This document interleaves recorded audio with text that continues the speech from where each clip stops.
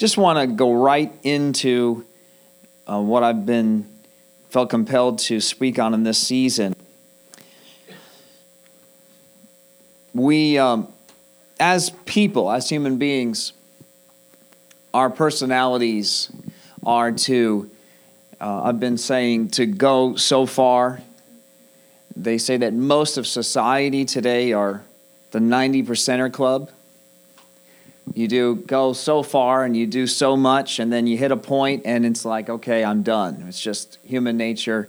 Most people are like that. There's a very few that actually push through the 100. There's another category of people that like that last 10%.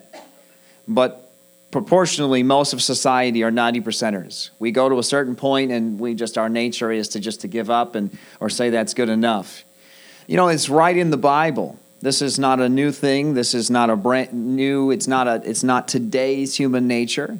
This is a biblical issue in humanity. This is something that has plagued humanity since the beginning of time, and at the very least, it's written here 2,000 years ago. Last week we talked in the book of John, chapter 6, how we come to this challenge. Jesus challenges his people. He loves his people. I was meditating on the fact that as a parent, when you ask your child to do something that they can't stand doing or that they huff and puff about, etc., you're not doing it because you're the boss. You might say those lines, but you have motives in between. You know, you have a reason why. You don't need to explain it, so you say, because I said so. But the reason is really for their good. It's for the good of the whole. It's for the good of the home. But in the moment, you might just say something like, I said so. But the ultimate purpose is for their growth and so that they would be diligent children, so that they would learn that their responsibilities are part of life. All the time when my sons huff and puff, I'll tell them, well, I don't feel like working either. But you see me get up. I mean, I might say, oh, it's freezing outside. But you see me go. I may not like it, but I don't turn it down, that's for sure. And it's just the reality of life. I said, you got to get used to it now. All these things that you have, where do you think they came from? Somebody had to go out and work for them. Somebody did. And I said, maybe I give you too much too easy. Sometimes it's too much, because now they don't appreciate what it takes to get that. So God, though, is looking at us much like we do at our children, isn't he? He's our father, we're his children. And he gives us all these analogies. I mentioned the husband and wife analogy in Ephesians a week or two ago, because these analogies help us to understand a little bit. I mean, we can't fully understand him, but we can understand a little bit of God. And this analogy of himself, let me start that again. He calls himself our Father, and we are identified as his children. And then we are fathers and mothers in this earth and have children. So we can look at that picture that God created, and it will give us at least an idea of what he's doing. And it's that dad knows best. He may not explain every reason why he does what he's doing, but he knows best. And the child is being groomed and raised to be a mature adult one day. That's really the purpose in that whole process of childhood, is not so that you can have fun and you can be buddies. Those things are great. I love the fact that my kids are my buddies as well, and I'm their buddy, and I love that we get to have fun. But if that was the purpose, if at 25 years old they're still coming over and playing video games instead of working, that is. I mean, let's play video games. But instead of working, then we've got a problem. Then I didn't raise them to be mature adults. I just raised them to be children. And your child season's going to come to an end. And that's how it works. That's the picture. Then one day, you're a grandparent. We've got a couple of grandparents in here. And their job is now to support those young ones again. Well, continue to support the parents, help us in all the things that they've been through that we don't know. And then to help that grandchild, right? So, and that's God's kingdom. That's how it works. But we find in Christianity, in the church, it's very common. It's very easy to hit a certain point. We hit walls, we hit obstacles, we hit things we don't like. We hit times that are tough, etc. And we can huff and puff just like a child to dad, and our nature is going to want to quit and give up. It's no different than the picture of in the natural. We can carry that over into the spiritual. And I just believe the Lord just wanted to encourage us in the season that we need to keep going. So bringing back to John chapter 6, we find this story where Jesus is with the disciples. He's also with some extended. There's the 12, and then there's disciples. There was a group of disciples. We don't know their exact number. We know after in Acts that there was 120 of these extended disciples. We don't know what the group was, but the point is in John 6:6, they get offended at Jesus, and a large portion of it says many walked away from him. And then he turns to the 12 in verse 67 and says, "Are you going to leave also?" Peter replies, "Where are we going to go?" He had learned that Jesus was the answer, and he grounded, he put his feet into the ground in that moment spiritually and said, "I'm staying with you. I'm going to stick it out." But Jesus literally turned to him and said, "Are you going to leave also?" That's the challenge that we will face as Christians. We need to be aware of this so that when the things come to us, when the moments come, when God challenges us, when the enemy's doing things in your life, the Bible says that God's not doing those things to harm you, but he will allow things. It says all things work together. No matter what is happening, whether you're on a mountaintop or you're on a valley low, all of it is working together to form you into a mature believer. Yes, ultimately that picture of maturity is Jesus, but that is not just so that he can say, okay, I've got mature children, but it's a place of intimacy with him. And they're kind of intertwined. There's an intertwining of as we become more and more mature, that the intimacy becomes more mature. Just like a human being, we can go down these analogies. You can look at these analogies. We can see the natural and see a spiritual. That the intimacy becomes more, as you're more mature, there's more of an intimacy that you will have as an adult. There is an intimacy and a maturity that are intertwined walking with Jesus. And you'll find them together. So he's not just looking for you to be mature so he can say, look at all my mature soldiers, look at all these mature people. He's looking for intimacy. But inside of that will be a maturity. It's just natural. And so Jesus will challenge you. Walking with Jesus will challenge you. Walking with him will challenge you. There will be times that he will say things that we don't like. There will be times that the enemy will do or say things to us that we won't get, we won't understand. It's not going to make sense. It's going to feel unfair, etc., etc., etc. But we have Jesus' picture that was normal, and then we can go into Acts and see that is normal as well. That there was constant opposition to the gospel, but that they were so filled with joy through the whole process because they had realized that following him didn't mean that times of offense won't come. It didn't mean that times of opposition won't come. It didn't mean that those things wouldn't come. It meant that when those things came, because they decided, I'm going to keep following.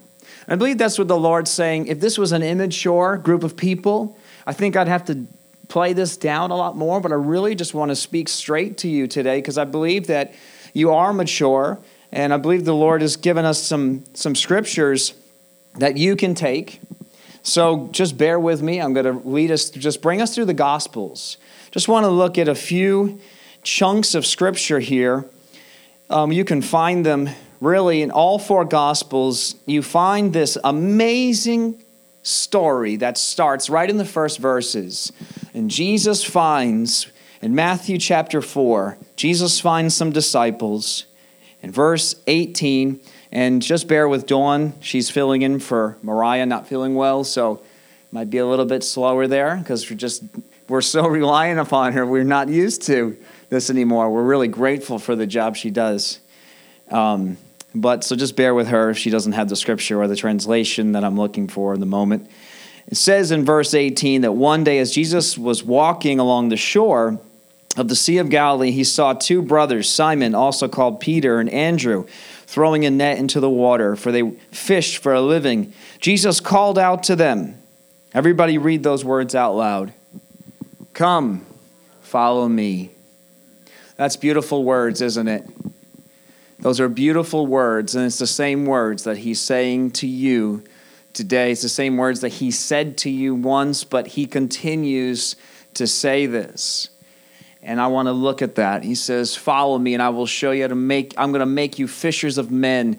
I'm going to take you, you're fishing for fish.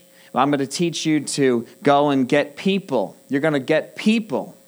You're going to take the skills that you have, that you understand that there is that fish trying to outsmart you, but if you stick it out, if you stay in the game, I'm not a huge fisherman, but I get it. You got to stick it out, and you got to wait until one day they make that mistake, they lower their guard. That's really what happens when we come to Christ. The guard gets lowered, and bam, the hook is set, not to trick you, but he needs to get us, because we're so hard, he needs to find that opportune moment, and bam, I'm going to teach you.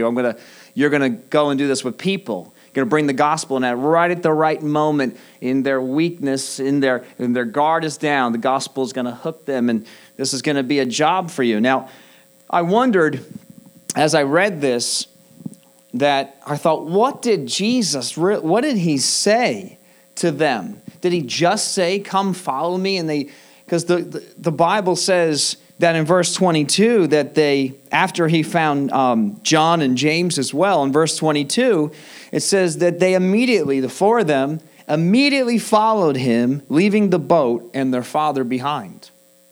And I thought, what happened here on the shore that was so impacting to them that they would just leave everything? It says they left everything and their father, and there's a significance to their father because there's such, and I don't know if I'll get into it today, but very quickly there is such a cultural tie to your family, and leaving your father, leaving your family is like leaving your inheritance, leaving your heritage. I mean, I don't think they said goodbye forever. I don't think that's what happened here in this story, but there's a symbolism that they left behind their birth, this earth. There's a new father. This father has been doing a great job, but he's been raising them for the father to raise them. There's such a symbolism that they left it behind. They left their name. They left everything. And they follow him. But I totally forgot about this account in Luke chapter 5. I asked the Lord, I'm reading through these follow me's as I'm finding them in the Gospels, and I forgot this. In Luke 5, verse 1, just quickly, Jesus comes to the shore, and the great crowds pressed in on him. And in the Luke account, we go right into Jesus preaching in chapter 5. And we see his birth, we see an introduction to John the Baptist and his temptation, and we're immediately right here. He's preaching in the Luke account, and it says that they pressed on him in verse 2. And it says, he noticed 2 empty boats at the water's edge, for the fishermen had left them and were washing their nets. We know what fishermen these are, don't we? We're about to see. Verse 3, stepping into one of the boats, Jesus asked Simon, its owner, to push it out into the water. So he sat in the boat and taught the crowds from there. When he had finished speaking, he said to Simon, now go out where it is deeper and let down your nets to catch some fish. Master, Simon replied, we worked hard all last night and didn't catch a thing. But if you say so, I'll let the nets down again. And this time their nets were so full of fish they began to tear. A shout for help brought their partners in the other boat, and soon both boats were filled with fish and on the verge of sinking. When Simon Peter realized what had happened, he fell to his knees before Jesus and said, "O Lord, please leave me. I'm such a sinful man." For he was awestruck by the number of fish they had caught, as were the others with him. His partners, James and John, the sons of Zebedee, were also amazed. And Jesus replied to Simon, "Don't be afraid. From now on, you'll be fishing for people." And as soon as they landed, the same line here, they left everything and followed Jesus. You may have had a similar occurrence with different details. You weren't out on a fishing boat, but there was a moment where Jesus showed you that he was real. There was a moment where he caught you before he sent you out to catch anyone else. He caught you, and you were caught. That's it. You're not escaping this net. He's got you. I mean, you know that you came to the place as he did. Instantly, I need you, Jesus. And so when Jesus said, "Follow me," he knew that he had to. Jesus got a hold of him. And I think as believers, as the church, when we come to that place, we fall in love with Jesus. We have this encounter with him, and it's an amazing, incredible moment with him. But we see that in John 6:6, just a short time later, Jesus turns to them and says, "Are you going to leave?" Now, they didn't leave. But you find this constant challenge if you read through, and we're going to look at a few of them. You find this challenge of leaving all to follow him, but sticking to that commitment. And we're just if you can bear with me, and I'm going to watch that time today. I'll be very conscious, and so you can have this afternoon. I know there's a lot of family things that you'll be doing today, so let me just keep moving. It says in Luke chapter 5, verse 27, we just see the account that he picks up Levi, or Luke calls him Levi. He's the same as Matthew. And then in John chapter 8, verse 12, Jesus said, "I am the light of the world.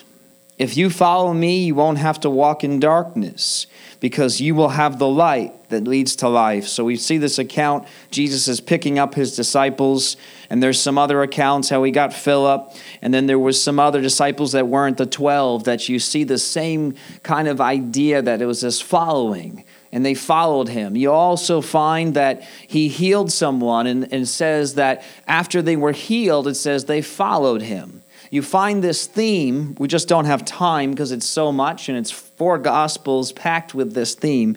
But many times when they were touched by Jesus, the inclination was to follow him, and Jesus allows them. And I didn't plan on going there today, but I'll do it for a moment. We find that Jesus comes to the Gadarenes, right? Oh, and he heals the demoniac, and he wants to follow Jesus. The thing that happens inside you when Jesus touches you is that you want to follow him. And that spark, I think, is across the board. We're not going to argue about that. That spark. But Jesus is going to challenge us here. We're going to look here that following him, as I said last week, means following him. Following him means following. You said yes, and that was an amazing moment.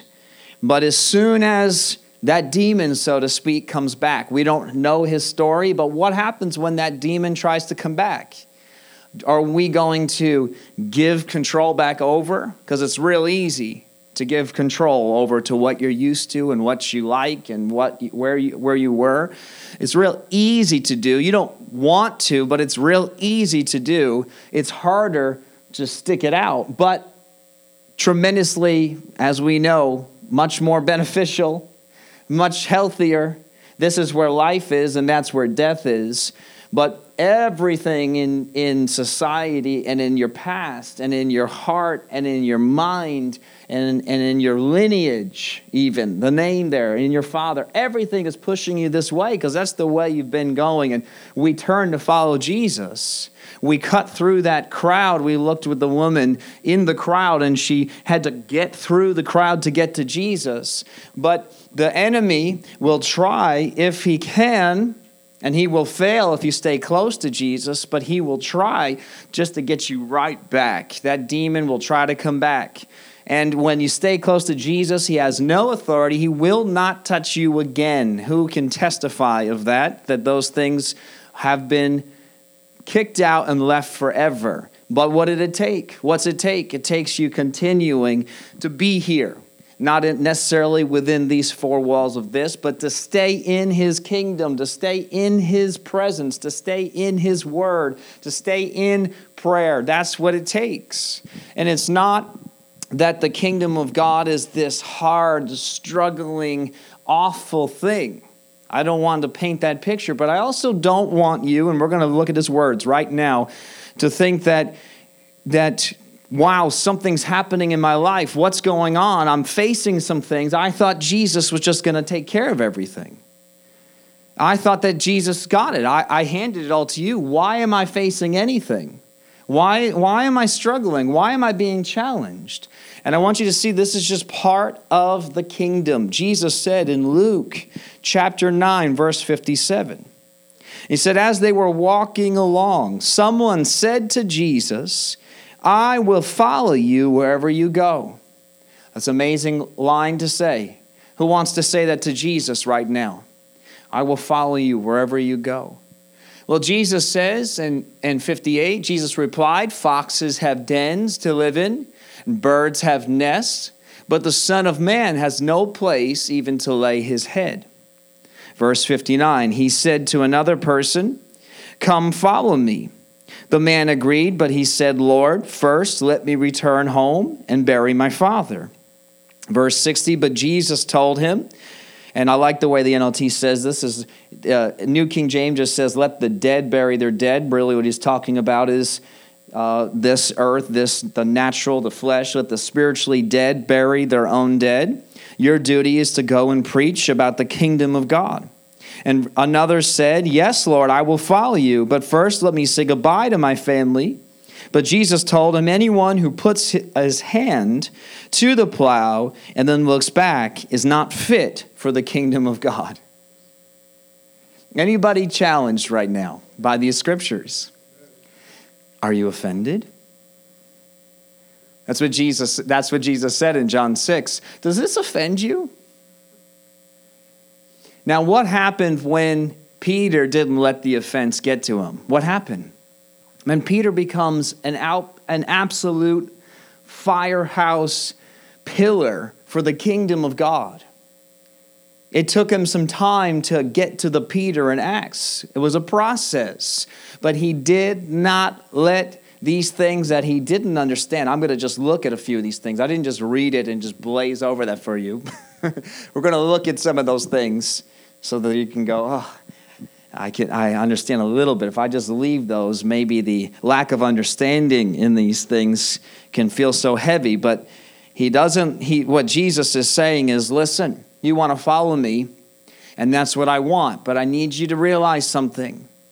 The foxes have dens. There's a place. Everything in society and everything in your life right now is you have this. I got my retirement figured out, and I've got my home figured out, and I just painted my picket fence white, and I just picked up my dog at the groomer, and I just picked up my 2.5 kids at the hospital, and everything's perfect.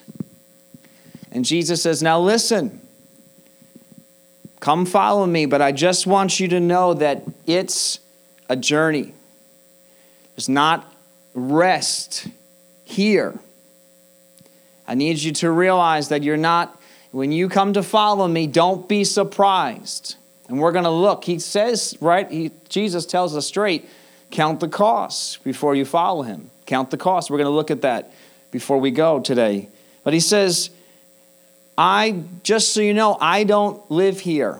You want to follow me, don't think you're going to find your stability here. This is not my home. So if you follow me, if you're honestly telling me you want to follow me, I'm heading somewhere. My home, the place I lay my head, is in eternity. I rest my head, I'm going to fill in the blank here, against the Father's shoulder when I'm tired, if there was such a thing. He's not tired. He just rests his head on the Father because he loves him. That's what he's telling us. If you want to follow me, I just want you to know, don't look at this world and don't think that everything is going to be settled here. You make that decision, you're leaving this place behind. We're leaving this here, and that's why the next verses will make sense when they say, I'm going to follow you, but just let me do this, let me do that, let me finish this, let me settle that. And what is Jesus saying? Jesus is saying, and these are hard scriptures, guys. I mean, they're hard for me to read myself, they're hard to preach, because Jesus challenges us. But what is he saying? He's saying, listen, you want to follow me, you need to leave and that's why I started with those verses. The ones that stuck it out, they were listening to these words. They left everything. You can't bring your past, you can't bring your mind, you can't bring your opinions. If you want to follow me, and I want you to follow me, Jesus wants every single person to follow him. His discipleship is not limited to 12. It's not limited to the 120 in the upper room. It was the ones that were willing to continue to follow. I've looked at that 120 so many times and I thought, how sad, because I heard 5,000 were fed here. 4,000 were fed here. 10 were healed here. 1 was healed here. A crowd here. A crowd there. You start doing some basic math and it doesn't equal 120. That's the kingdom. Don't be shocked by that. That's just how it is, that our nature is that once Jesus, even his own 12, whom he loved, just as he loves us, even his own 12, at the time of the cross, abandoned him. Even Peter, I noticed these words, very interesting language for Peter. As we get to the trial for Christ, we find this story of Peter following Jesus. And we find this challenge that, and there's many of them. I don't know how many I'm going to get to today with time, but you find that he says things like this a lot. But we come to this point of following Jesus, and it says that Peter says to Jesus, I'll just say it instead of trying to find it here in all my notes. He says, I'll follow you wherever you go. And he says, really? He's like, yeah, I'll die for you. We know the story. We know what happens. He denies him 3 times. Well, it says the actual words there is when Jesus goes to the trial, it says Peter followed at a distance. And I thought those words were so significant. The language is on purpose. The words are on purpose. He still followed, but he followed at a distance. Now, that was the exact place he got in trouble. He distanced himself from Jesus, and what happened in the distance? Now he's over here, away from Jesus. Now, can you blame him? I don't want to judge him, and I'm being really careful because I don't want God or Peter next to Jesus right now and be like, listen, you need to teach this kid a lesson. He doesn't know how hard that was. Put him in that situation, see what he'll do.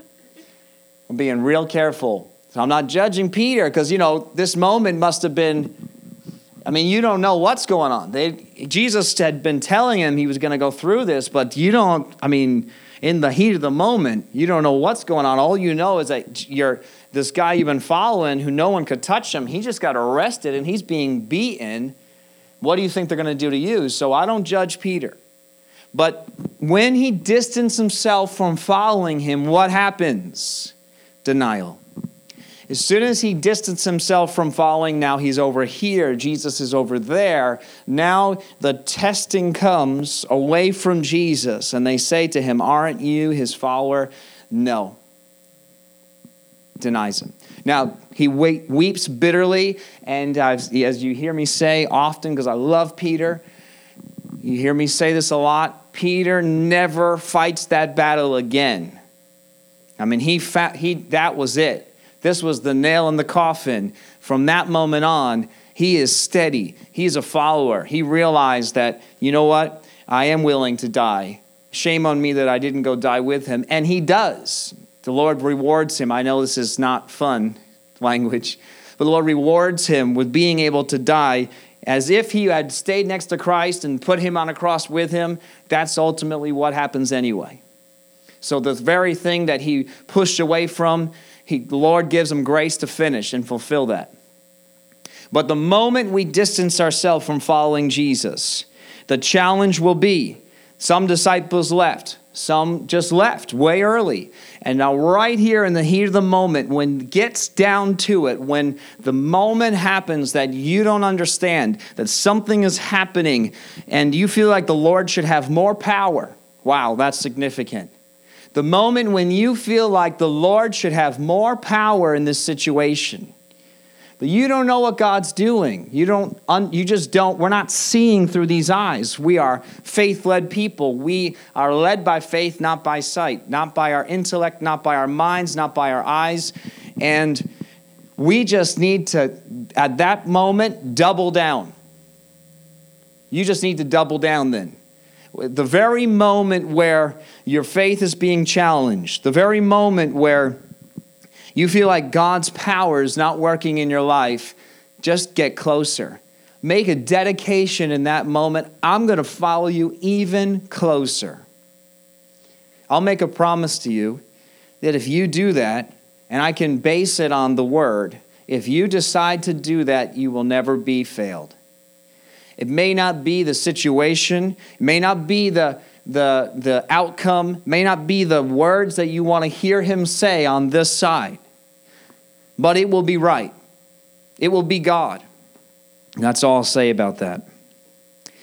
Jesus said in Matthew chapter 10, and we can see this in the book of Mark too, but he says in verse 38, if you refuse to take up your cross and follow me, you are not worthy of being mine. If you cling to your life, you will lose it. But if you give up your life for me, you will find it.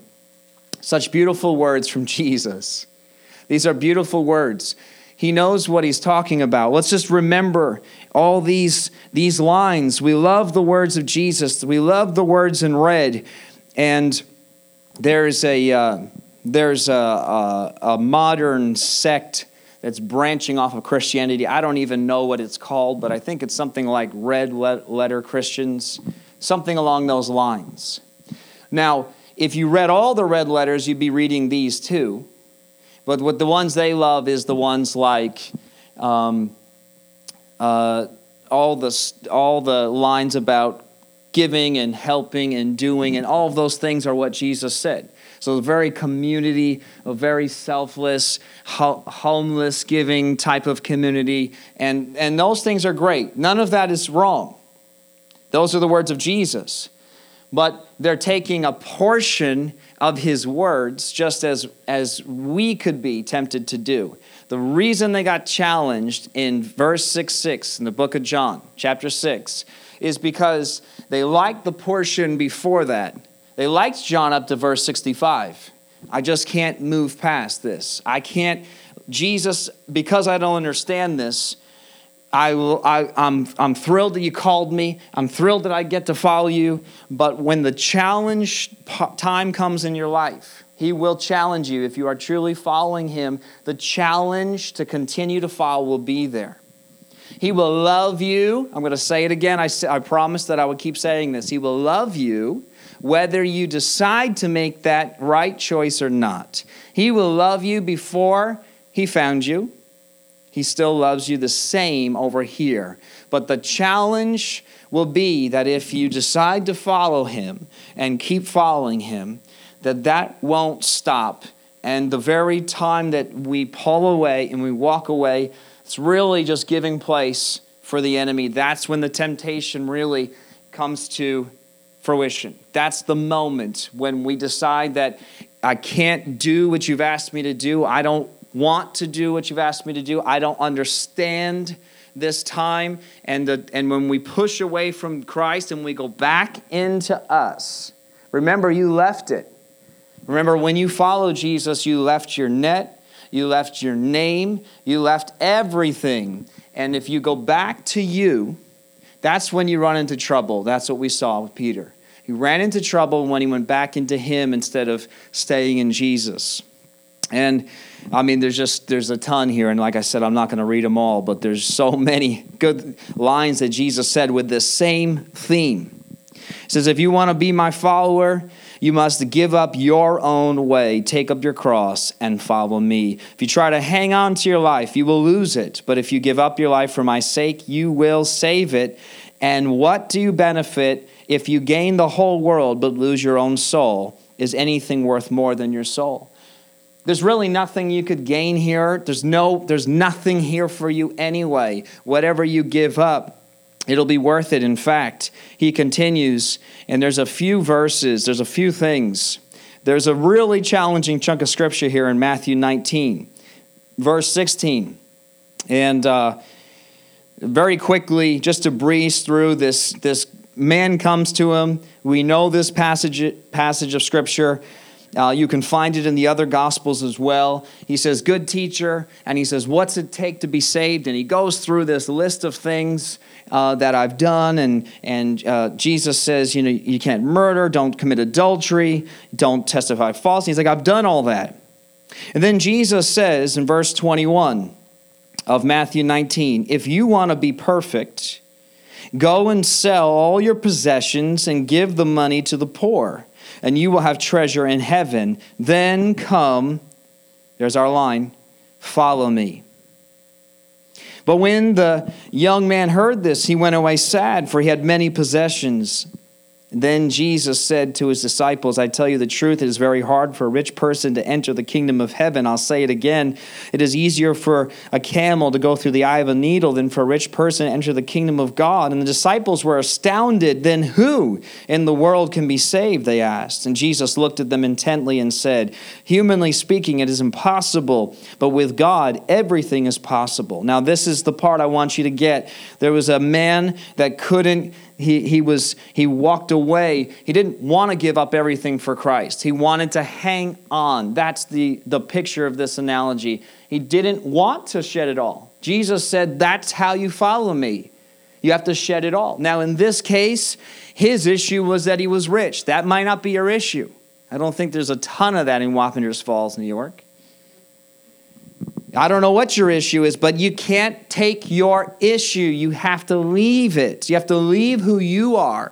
You have to get rid of that to follow him. Jesus just says it like it is. And he says, so Peter, there's Peter again.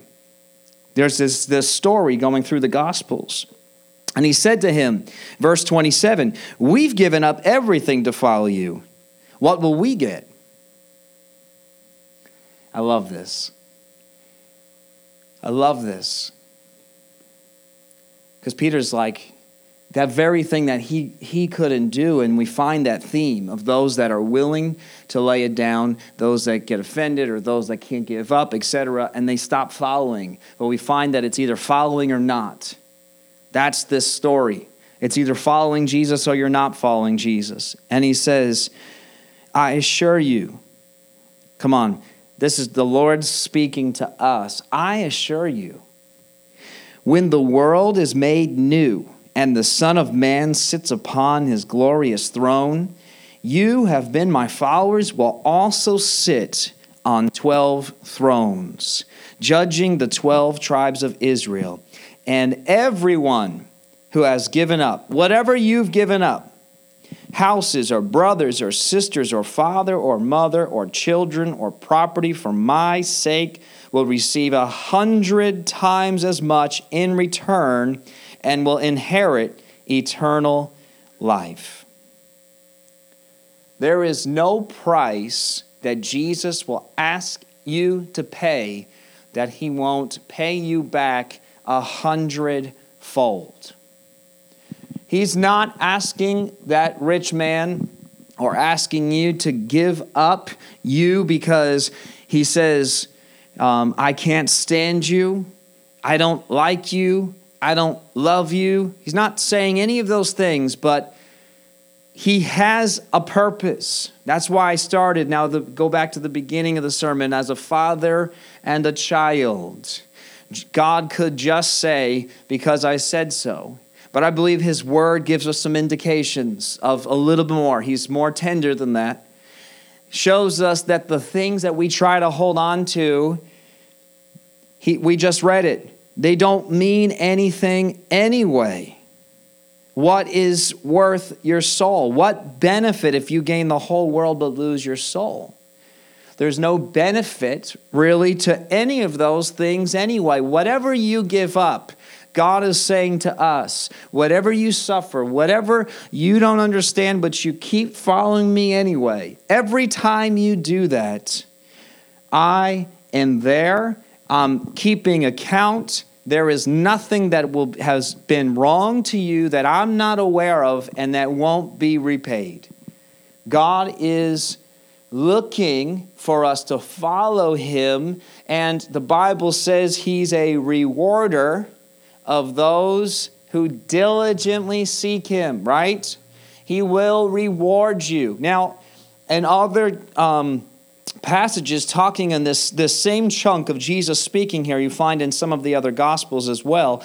And one of them, one of the accounts, I have them all here, I don't remember which one, he says, and also in this time. But that is not a guarantee. Some of the things that have been stolen from you, we've seen it. You give something up in your old life, in your sin, and the Lord repays it in this earth in a much better way, right?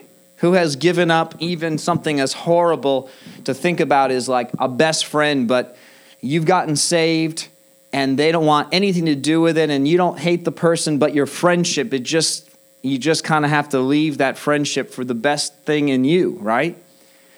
And then the Lord sends you somebody in the kingdom who becomes that rock, that friend that you needed, right? Who's had that, right? So the Lord will give you some things here. He's just the big guarantee, the promise, the one that is undeniable, that is 100%, is the eternal one. That's really the one he wants you to focus on. He really doesn't want you to say, well, I'll give this up because I know I'll get. That's not really what he's looking for. He's looking for the following. I mean, Peter had followed, this is chapter 19, and he had followed all that time with ever asking that question. He could ask it now because at this point it's like, Jesus, you know that we've given up everything. He followed it without any promise or guarantee of anything. It was just following Jesus to be with Jesus. He saw what Jesus did. He realized this is Jesus and I need to be with him. This is all that matters. He realized that this stuff, these things, these don't matter. And he says a few things here I'll just breeze through this, in Luke chapter 14, and I'll close with this. He says, a large crowd was following Jesus, and he turned around and said to them, Luke 14, verse 26, if you want to be my disciple, you must, by comparison, hate everyone else, your father, your mother, wife, and children, brothers and sisters, yes, even your own life. Otherwise, you cannot be my disciple. But don't begin until you count the cost. Count that cost. You need to know. That's why I don't listen, the gospel is the answer. The love of Jesus Christ is the answer. That's it. Settled. Done. Period. But I don't like when we as Christians try to sell people the gospel. Be like, man, you want $1 million? You want that job you hoped for? You want this? You want that? I got it. Jesus is your answer. How about this? You are headed towards hell. That's a sad truth. I hate to tell you that. It's like a cliff that's right there. But I'll tell you what. Stop right now. There's a chance. Jesus is right here. He's in the way. You get him. There is no such thing as hell. In fact, not only by getting him do you get life, but the Bible says that his kingdom endures forever. That means that whatever you build here that fails and becomes rust, and the moth destroys and the thieves break in and steal, never, ever fades or fails for eternity. How about that for the gospel? Jesus said, and I think that Jesus is sad by us preaching any other way, to not tell this world the real gospel, that there's an enemy that's against you, and half of that is yourself, wanting self. The fulfillment of that is really starting to blossom in the time we live in, of self. That seed was planted a long time ago, and it's been growing and growing and growing, and now self. But Jesus tells you, you have to deny that. There is nothing you deny that I won't give you back 100 times. That's an amazing promise. I can sell the gospel. I don't like using that language, but if I'm going to use that, what I just said, I don't like when people sell the gospel. But if I'm going to sell, let's just use the Bible, that you give up your life. Let's use the words of the Bible, not just say yes to Jesus, ask him in your heart, and he'll give you $1 million. He's going to fulfill every last hope that you've ever dreamed of since you were a kid. No, not necessarily, because those hopes and dreams in you may have been out of self, that wanted to be better than other people, that wanted to be richer than other people, that pride was trying to build up. So not necessarily. Maybe in you, and you see Hobby Lobby, I was like, man, what are we selling simultaneously? What are we selling ourselves short? Like, what's in us that we're afraid to go and try and do?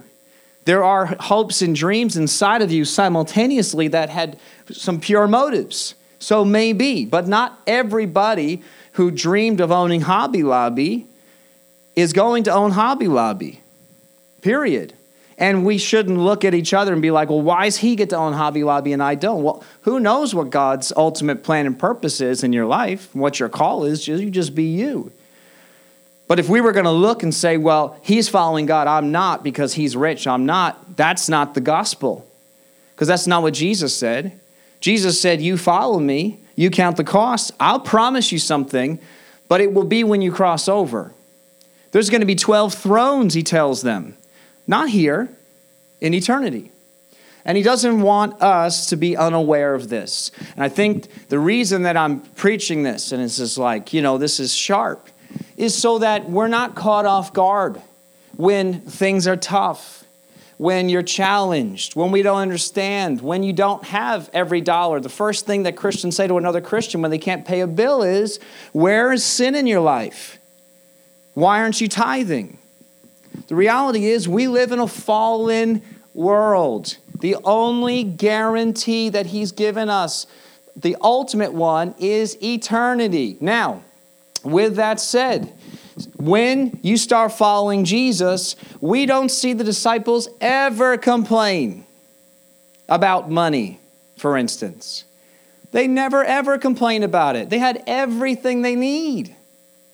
And Hobby Lobby, I don't know the guy's name, but I just was thinking about this the other day. This guy just decided he's following God. He's going to start to do something, and God blessed it. So you start following Jesus, he'll start sparking dreams, desires. You don't know what's inside there that he has for you to do. But just don't look around and judge if you're following based upon how big it is in this earth, because that's not your gauge. That was what God had him to do. And we know that he's for real because he stood up for abortion and said, no way. He didn't sell out. He stays closed on Sundays. So we know the guy's the real deal. How many of us, even me, would I close and I'd be like, well, listen, it's not the church, it's not the kingdom. It could be open on Sunday. It's just a store. Maybe I would have thought like that. The guy's the real deal. So obviously in following Christ, there are things inside of you. It's just, that's not your ultimate. He doesn't, and I guarantee if we sat him down right now and we said, what gives you hope? What's life about? He wouldn't say Hobby Lobby. He'd be like, the Lord's blessed me, and I'm so thankful. But you know what? When Hobby Lobby's gone, when I'm gone, it's eternity. He'd be like, because he's an older guy now, I want my grandkids to know Jesus. Not, I can't wait for them to take over my empire. You see the difference? The Lord, who knows what dream, not telling you to shelf your dreams, but I'm just saying you need to get rid of you. He'll give you. He will spark and he will encourage. He will grow. He'll do that when you start following him. When you back off from him, then you're back to your old self. And who knows what your dreams, what your hopes, what your plans, you don't even know your own motives. You have no idea why those things are in you. That's why we stay close to Christ and he just starts establishing and making and all of a sudden you're just being faithful. That's exactly his story. All it was just a little tiny thing. And he was just faithful and it grew. He didn't say, man, thank you, Jesus, you got a hold of me because one day I'm going to own Hobby Lobby. I'm going to be rich. He was just faithful and God blessed him. Hopefully I didn't get too far off with that, but I just saw, I felt like God wanted to encourage us that we need to count the cost. He says, who would begin construction of a building without first calculating the cost to see if there's enough money to finish it? Otherwise, you might complete only the foundation before running out of money, and then everyone would laugh at you. They would say, there's the person who started that building and couldn't afford to finish it. Or what king would go to war against another king without first sitting down with his counselors to discuss whether his army of 10,000 could defeat the 20,000 soldiers marching against him? And if he can't, he will send a delegation to discuss terms of peace while the enemy is still far away. So you cannot become my disciple without giving up everything you own.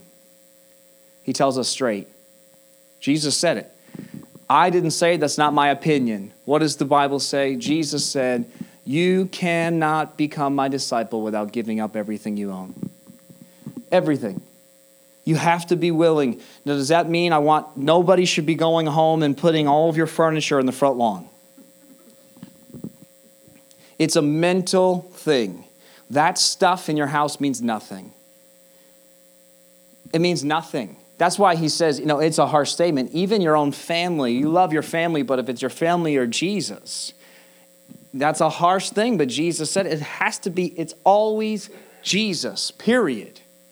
Your stuff, your family, your name, your plans, your purposes, your hopes, everything. And then when you let that die, Jesus gives you everything that you could have ever dreamed and hoped for anyway. He gives you 100 times better, eternally guaranteed. Amen? All right, I think I've said plenty. Let's stand. I want to pray. God, I thank you for your word. I thank you, Lord, that you love us so much that you don't let us just show up one day before your throne and say, I didn't know. Lord, you love us so much that you gave us your word clear. You wrote it clearly for us to understand and for us here, Lord, the mature believers here, Lord. You've given us a message. You gave us, Lord, your word. You're speaking to us today to let go of this world, to not let any of it hold on to us, because those things will pass, but eternity's forever. Lord, I pray that revelation will get so down deep inside of us that, Lord, even as you bless many here, Lord, and you take them to places they didn't imagine in this world as well, Lord, that their minds and their hearts were so disattached that they continually, Lord, all of us continually say to you, this means nothing, I just want you. This means nothing, I just want you. Lord, I pray in Jesus' name Lord, in our blessings and in this country, Lord, where it comes so easily and we're so blessed, Lord, I pray we would not, in Jesus' name, we would not, Lord, be distracted by it. Where other nations, Lord, don't have anything, and this scripture comes a little bit easier for them, Lord. I pray, Lord, that you would catch our hearts. And I thank you, Lord, that once our heart is caught, that's all that you care about anyway. I pray that you catch that place, Lord, then the things don't matter anyway. In Jesus' name, amen.